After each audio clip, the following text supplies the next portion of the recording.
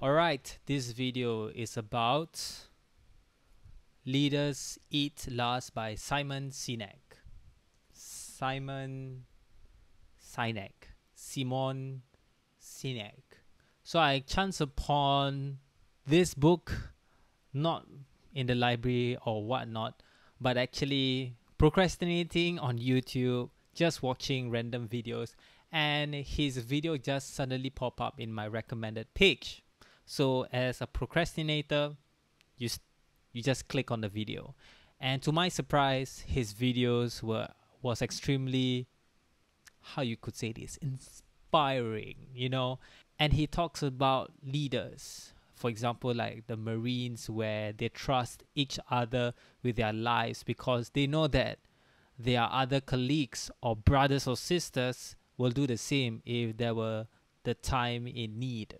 And then just by binge watching a lot of his videos and his talks on leadership and how companies are running and their effects on whatsoever their shareholders, their customers, their employees, and I really liked it a lot. So in the end, I picked up this book, Leaders Eat Last.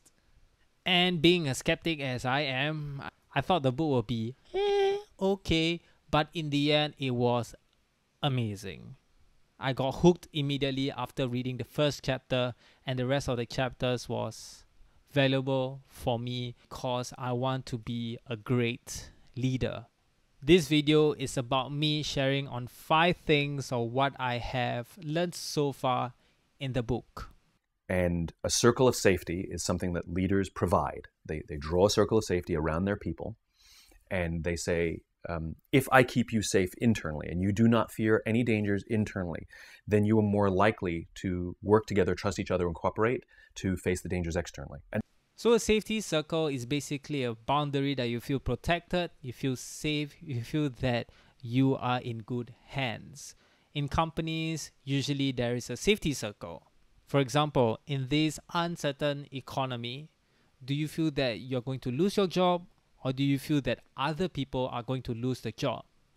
If you are the latter, or if you don't fear that you're going to lose the job, then you are in that safety circle. Otherwise, I'm sorry to say that you're not in. And this safety circle is basically started with one person, which is usually the CEO of the company. And then it extends to the management, and then to the managers, and then to the supervisors and whatnot. It depends on that one person on how much the safety circle is expanded. If you do not fear your job, that means your leaders extend the circle to you. And why do they do this? I assume that most of you guys are at the base level of the hierarchy of a company, and they do this because the whole purpose of a business or a company is to fight the external uncertain conditions that the company is going through. So for example, the coronavirus or this downturn economy, that is things that we can't control. However, the things that we can control are within the limits of that safety circle. If the inside of the company is fearful, paranoid, or even focused on self-interest, then it's really very hard for the business to survive without firing or laying off anyone. So I think most of us have experience not in the safety circle. So probably you fear that, or I have feared that I could get fired by my job, get caught for doing mistakes, or even hiding the mistakes that I have done. However, after reading the book, I have realized that once you make a mistake, you own up, you learn from the mistake, face the consequences, and just move on.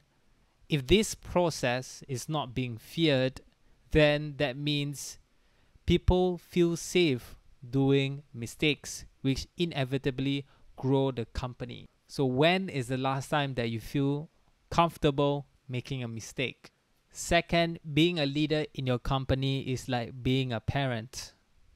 From birth till maybe the age of 21 or an adult, who take care of you? Your parents. Your parents took care of your financial needs, emotional needs, have food on the table, and also have a shelter on top of your head. However, after 21, who does that for you? Not you, but the leader of the company. They give you money to buy food. Hopefully, you buy food and shelter or place to live. At the same time, hopefully, they have mentors to guide you through not only in your work, but overall your life. What do you want to do? Your purpose, your fulfillment in life. And your colleagues are going to be the emotional support of your work and also the guidance that you need.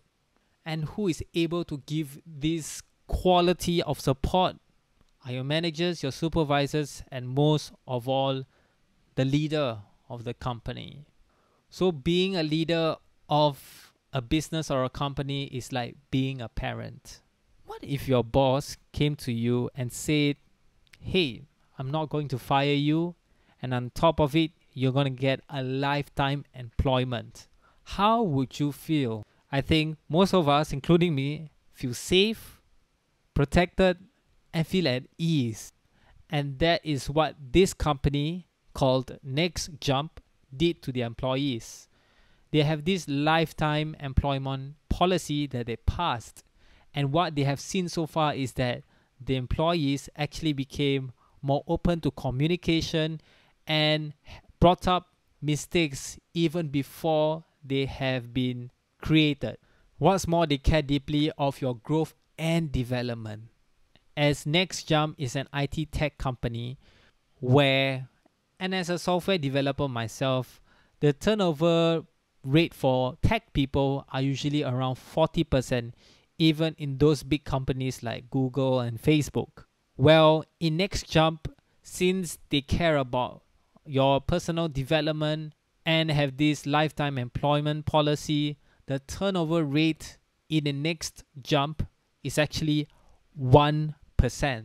Even though these employees have offers much higher than their pay grade and have better opportunities, they rather feel safe and be a part of something bigger rather than being richer. So money can't buy your employees if you invest in your employees. Next, your work changed my life. Imagine if someone come up to you face to face and tell you, your work changed my life. How would you feel? You probably feel very motivated, inspired, and want to work even harder because you felt that human presence and emotions coming from the customer. Now, let's go to a level down. You see a video of the person appreciating your work, saying the same thing. Your work changed my life. How would you feel then? Yeah, you feel inspired, you feel a little bit motivated, you want to work hard, but at the same time, it is very surface because it's just a video, right? So that motivation might not last very long. And let's move a level down. You see a comment of the product and service that you have created, and someone said, you have changed my life. How would you feel? You definitely will feel inspired and motivated, but in the end, it will only last maybe for one day. Maybe that day was the happiest day of your life because that comment really made your day. But other than that, is it humane? Can you feel the relationship with that person? Not really. So out of the three, which of the following will give you the most impact towards your work? You probably say the person who comes up to you and thank you with a hug or handshake. We humans appreciate hard work and time spent, whether it is a person coming down to the office and appreciating or even volunteering. That's why when people donate a certain amount of money, people have this stigma saying that that person just want to look better in their portfolio. by having a huge donation to a charity. However, I'm not saying donations are bad, but there is just a stigma behind donating money for anyone.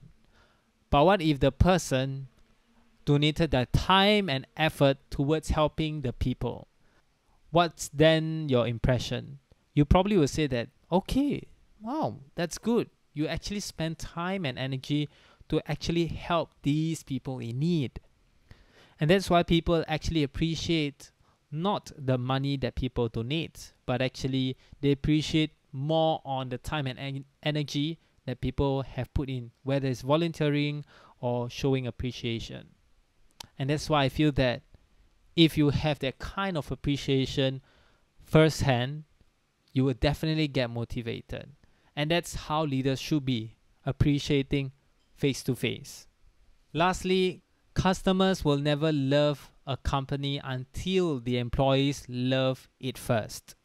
So, have you ever loved a product so much or service so much that you tell your friends? Why do we do that? It's because if it benefits us, we will think that it will benefit others.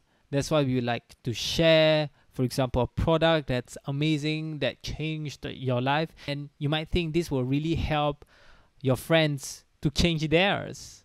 But maybe it's not so impactful. But being an employee is the same, because an employee is working for a company, for a product or for a service.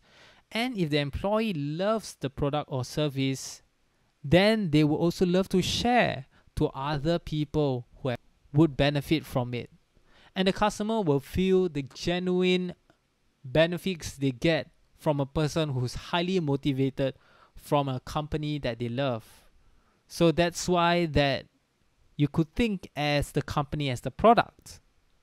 And if the employee loves the product or the company, then they will share the company to the customers. So if the person at the top doesn't love the company, then the people below might or might not like the company, which will then affect the customers who are buying the service or buying the product. So let me share an experience where I could see that people loved working in their company. So it was 5 minutes before the opening of the store, and the people inside were actually dancing to music, and they were really happy. They were hyping it up.